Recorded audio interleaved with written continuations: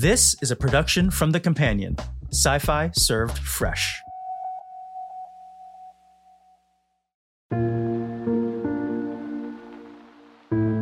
You're listening to The Companion's audio articles. I'm Rebecca Davis. From the very beginning to the very end of narrating this audio article, I have been absolutely loving reminiscing about the wacky, zany, amazing world that is the movie Tank Girl. A fair warning, if you haven't seen this movie, you probably should give it a watch. This article does include quite a few spoilers for the movie itself. With that in mind, I can definitely back up the author in saying that there has never quite been a movie like Tank Girl, and I'm honestly not sure there ever will be again. That's really all I can say to you to prepare you for your entry into this out there, half kangaroo, amazing world that Lori Petty inhabits in the movie Tank Girl. Buckle up, you're in for a wild ride. Lori Petty walked so Harley Quinn could run.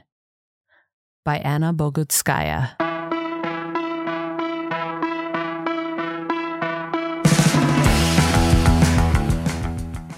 I am Tank Girl.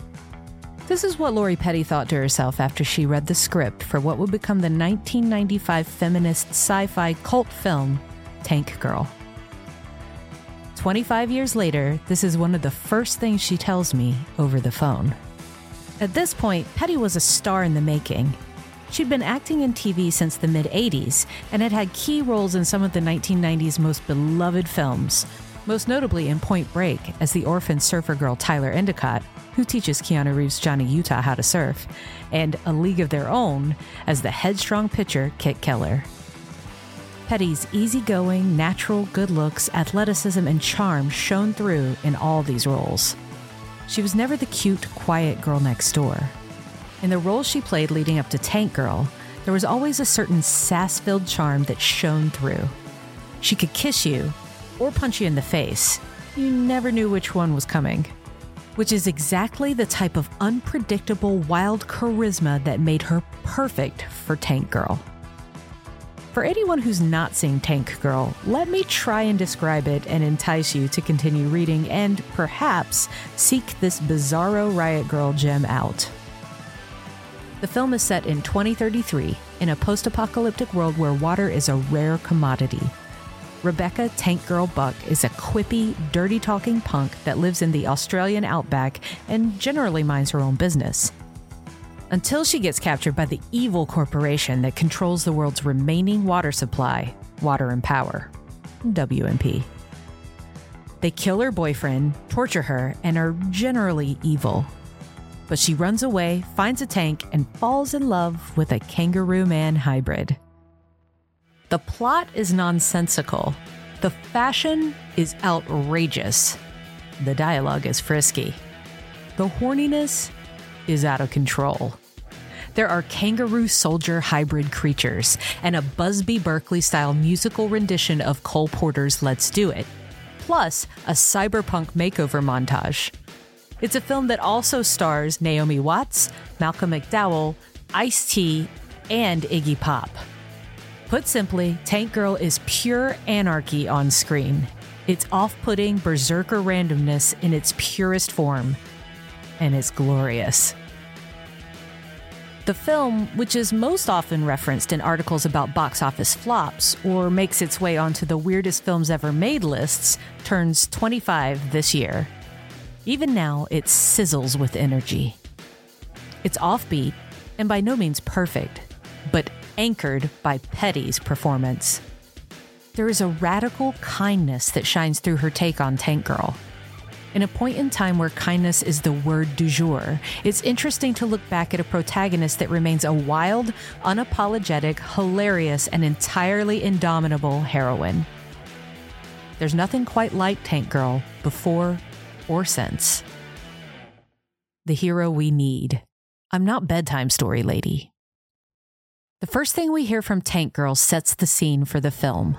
Listen up, because I'm only telling you this once. I'm not bedtime story lady, so pay attention. She definitely isn't. Based on the comic book series created by Alan Martin and Jamie Hewlett and originally published in the debut issue of Deadline magazine in 1988, Tank Girl was designed to be in your face. Her real name is Rebecca Buck, but that will rarely come up. On the page, she swears, drinks, farts, fucks, spits, and is prone to violence and shit-talking.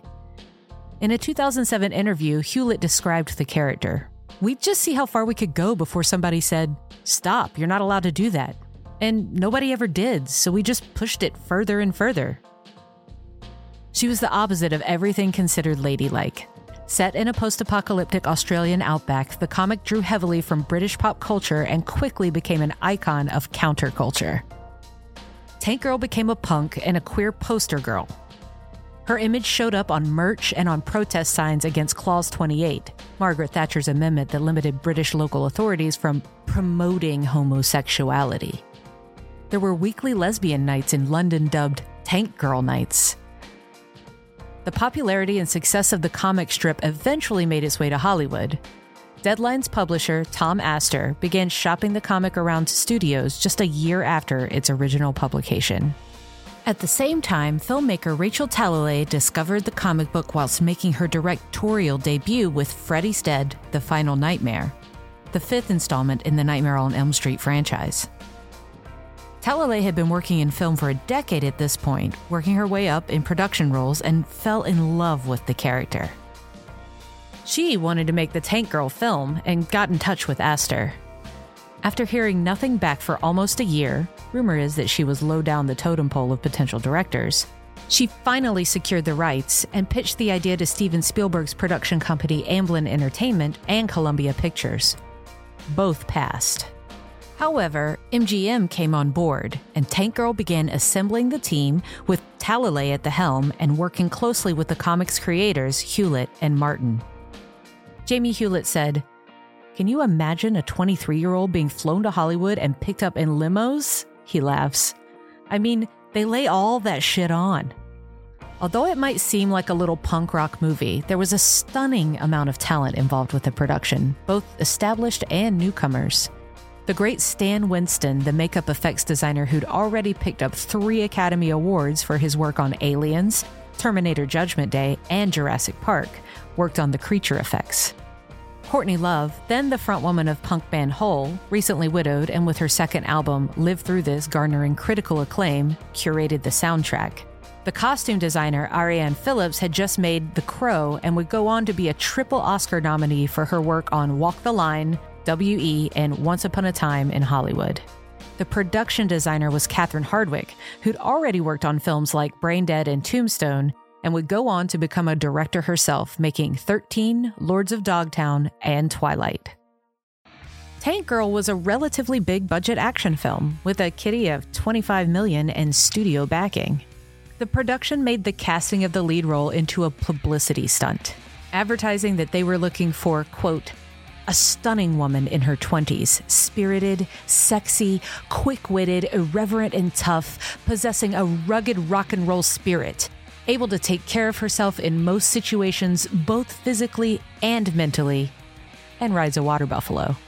No go-go boots, no white shoes." Enter Lori Petty.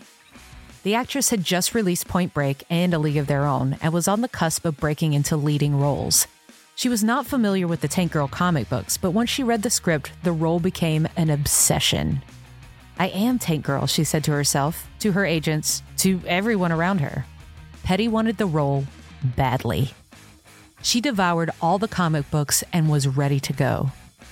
She was told she had to audition. Yeah, sure, but I am Tank Girl." When the casting of English actress Emily Lloyd was announced on the front page of The Hollywood Reporter, she was on the set of In the Army Now, filming with Pauly Shore, Andy Dick, and David Alan Grier. She wanted the role so bad, her trailer was covered in Tank Girl comics, pasted onto the walls. The actors came into her trailer to break the news to her, showing her the headline and offering their condolences. She didn't believe them. They started gently taking down the torn-out pages of the comic books, but she was incredulous. "What are you talking about?" she reminisced. I'm Tank Girl." Some weeks later, The actress that had been cast was let go because she refused to cut her hair for the role, and Petty got the call. It's impossible to imagine any other performer giving so much to this role. The film lives and breathes through Petty's performance. Her physical performance is almost slapstick-like. Her movements are jittery. When she runs or fights, it's like she's never run before in her life, but no one has told her. She doesn't come from reality. She comes from a comic book, from a page, Petty says, so she couldn't be human. She shifts from dirty jokes to tender teasing in the blink of an eye. Every situation is turned into a joke. Petty maintains the same intensity throughout the whole film, as if Tank Girl herself had jumped out of the page momentarily to poke fun at the mere idea of a movie version of herself. Tank Girl is the very definition of in your face. Nothing about her is chill or quotidian. She's the sort of girl you'd see in the skate park in your hometown, falling on her ass with a laugh, with consistently scraped knees. A different hair color every week. Always fierce, fearless, and completely magnetic. Much of the dialogue was improvised by Petty. Her favorite line, she said, she took from her black queer friends and the underground ballroom scene. "Darling, you are so pretty it makes me sick." A lot of the improvisation on set was her just talking.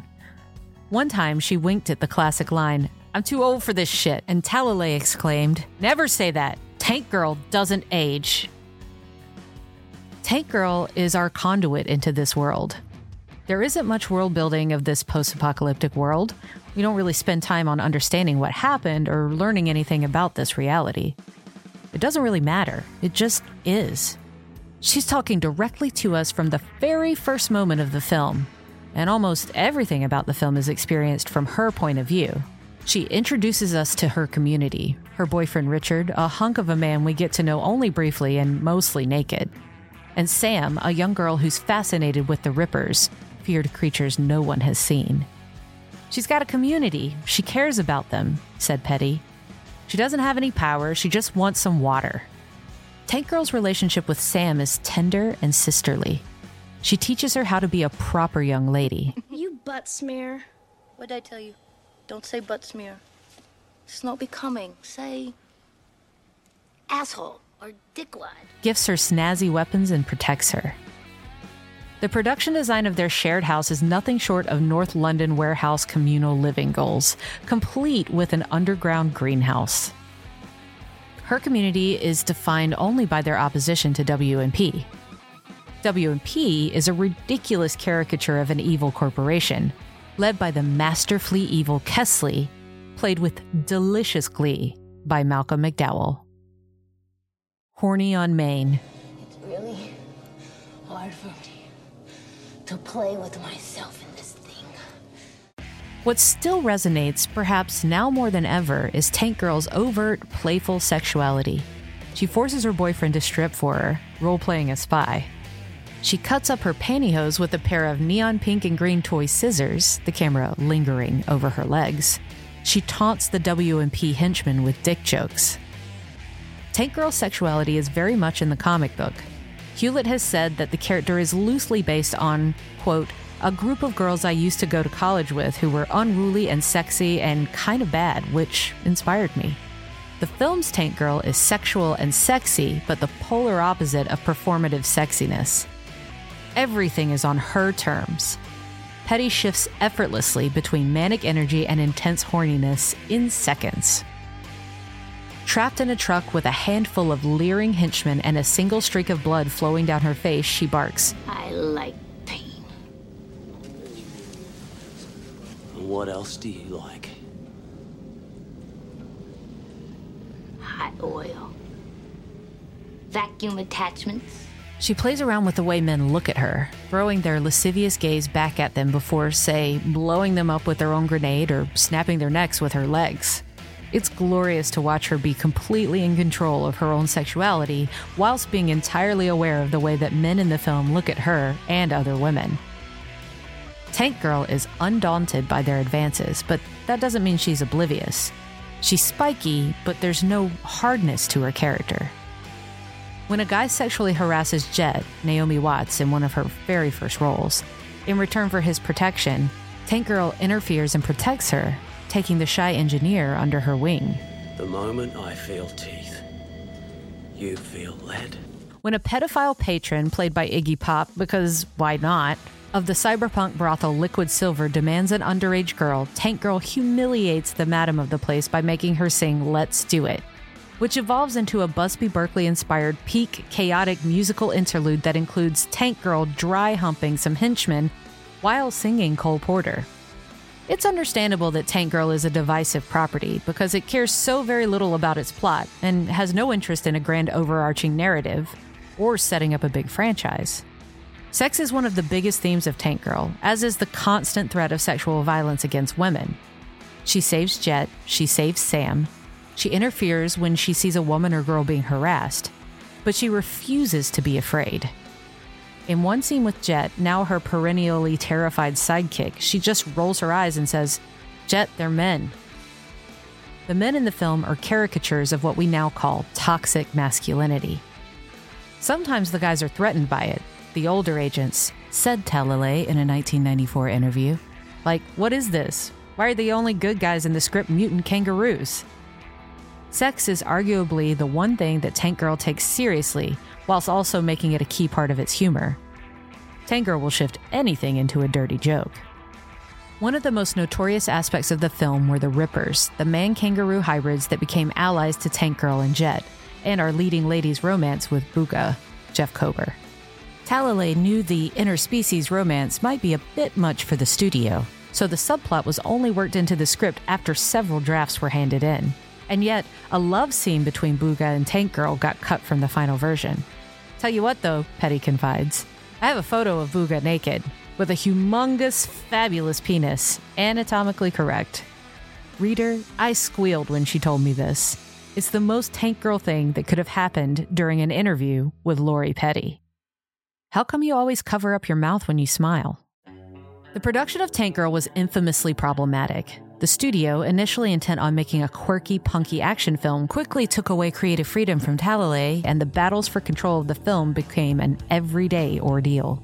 Filming lasted 16 weeks, and mid-shoot, Talalay also found out she was pregnant. The production was grueling. If I worked 16-hour days, they worked 20-hour days, said Petty about the crew. I'd wake up, work out, go to work, makeup, shoot, go back home, work for another hour, have a glass of wine, soak in the tub, sleep, and then 6 hours later was back on set. I'm not complaining, that's just regular Hollywood stuff. She remembers staging a coup on set after she noticed several crew members falling asleep on their feet. She'd seen an overworked crew member die in a car accident after falling asleep at the wheel whilst making Point Break, and she knew she could make the production halt if she stuck by the Screen Actors Guild rules of only allowing members to work 12-hour shifts or getting paid overtime. She didn't want the overtime money. She just wanted the crew to sleep. However, she didn't get involved with the daily studio battles. I wasn't a producer or writer at that time, so I didn't. I knew they were going through it, but I didn't get involved at the time. Maybe I should have, but I didn't. Tank Girl's creators Hewlett and Martin did not have a great time with the making of the film, and the adaptation has since remained a sore subject. In 2011, Martin recalled, quote, "Unfortunately, they tried to make it look cool. They argued over what was cool and what wasn't cool. When you go to Hollywood and you see a bunch of fat businessmen sitting in offices arguing what's cool, you just think, no, mate, whatever you're going to come up with, you're wrong." The struggle just ripped the heart out of the film and ended up not looking like anything, really. Petty remembers them fondly. They were on set occasionally, and at the end of the shoot, Hewlett gave her a signed and framed original of her favorite image from the Tank Girl comic books. In the image, Tank Girl is plopped atop a water buffalo, a cigarette loosely hanging from her lips, sleeping, and it reads, "Sometimes, when I'm asleep, I dream that I can fly." It's not really flying. Sometimes I dream that I'm running away from the army down past the pub near Stevie's house, and I start leaping over rocks and bushes, and then I feel my heart kind of tugging upwards, and I put my arms out like wings and raise my legs up to my chest like undercarriage, and then I just glide along, leaving the army behind me. God, I'm fucked. Everyone involved in the film has been consistent in blaming the studio interference for a messy final product and lackluster release. Talalay called Tank Girl her favorite film to direct in an interview. Quote, "Until the studio intervened in their useless wisdom about the morality of America." The final nail in Tank Girl's coffin was the rating. The film was rated R in the United States. This meant that its distribution potential was limited, only allowing it to be shown to audiences over the age of 17. An R rating meant that the film's core audience, teenage girls, couldn't legally go see it. The huge impact that the MPAA's rating system has on films, particularly on independent films, and particularly on films depicting sexuality, is well documented and subject to a thoroughly fascinating documentary, This Film Is Not Yet Rated, from 2006. Of course, a film about a foul-mouthed, dirty-minded, burping, farting punk with ever-changing hairstyles wouldn't be appropriate content for teenage girls. It's often forgotten that Tank Girl was a fairly big-budget commercial project. It had a massive campaign with premieres in Los Angeles and London. The publicity team asked Petty at the time what cinema she'd like to see the premiere happen at, a theater that had some meaning to her. She chose the Chinese Theater, a true movie palace where countless movie premieres have taken place. It's the dream, Petty remembers. When I was in high school in Iowa, I was drawing pictures of the Chinese Theater. It's the pinnacle of success. It was packed. Her mom and her sisters flew in for the premiere. Comme des Garçons lent her a stunning outfit. It was so packed that in order to get to the after party at the hotel across the street, Petty had to be carried on the shoulders of the security guard. It was on the premiere's red carpet that she first saw her co-star Ice-T, who plays the leader of the Rippers, T-Saint, in the flesh without the layers of prosthetics and makeup on him. The London premiere of Tank Girl was at the Roundhouse, and the Nice English Boys, that's Hewlett and Martin, took her to all the good clubs and parties while she was there. The promotional tour that followed was gruelingly intense. One day I had breakfast in Paris, lunch in Rome, and dinner in London, Petty reminisces. There was a lot of hype behind the release. She was doing press, Q&As, signings. There was a clothing line with t-shirts, dog tags, posters, and more. Tank Girl was rated R. Petty was furious about the rating. Tank Girl was released on the same weekend as Tommy Boy, the Chris Farley, David Spade-fronted comedy, which grossed $8 million in its first weekend. Meanwhile, Tank Girl, which opened in 1,341 theaters across the U.S., grossed just over $2 million in its first weekend. It would end up grossing just over $4 million domestically and was considered a box office flop. Petty went around theaters in Los Angeles, dropping in to see the crowds in theaters, and was convinced that people bought tickets for Tommy Boy to sneak into Tank Girl. It does beg the question what it was about Tank Girl that merited the R rating. The violence is cartoonish, there isn't any actual sex, and alas, zero Ripper penis. I killed people in it, Petty said, but there wasn't any blood. It was cartoon violence. But it was because it was about a woman talking shit. It took a while for Petty to shake off Tank Girl after the shoot wrapped. Weeks after the shoot had ended, she'd had recurring sensations, sort of memories that she couldn't quite catch, a thought she couldn't quite grab. She ended up going to a psychiatrist. Lori Petty remembers the interaction. "What do you do for a living?" she asked, and I told her. "What was your last job?" And I told her Tank Girl. "What did your character do?"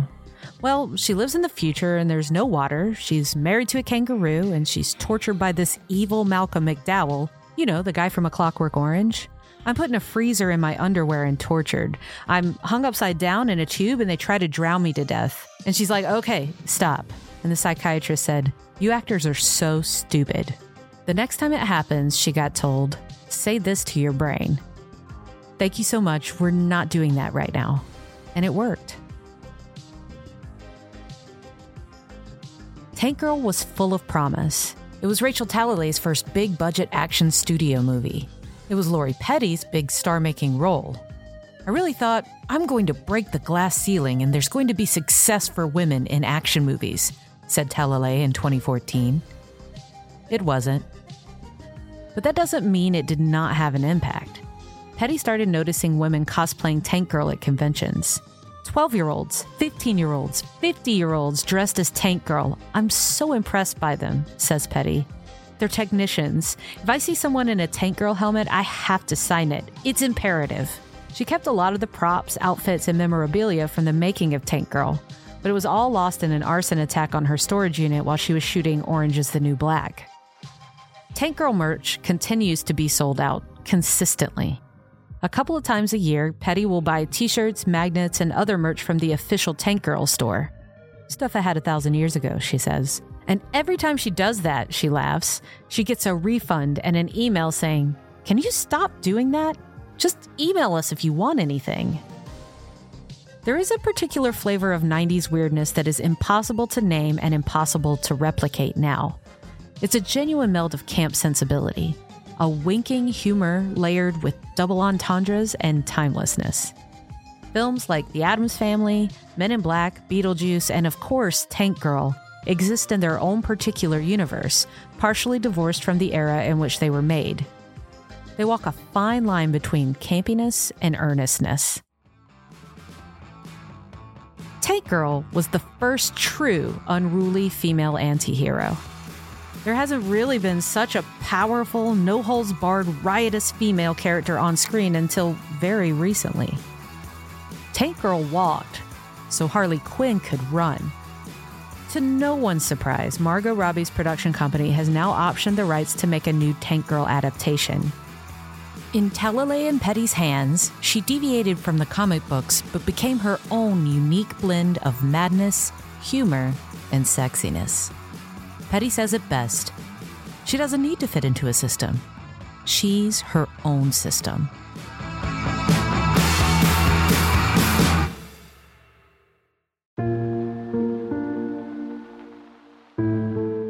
We hope you enjoyed the full production of the Companion's audio articles, a brand new immersive way to experience our original stories.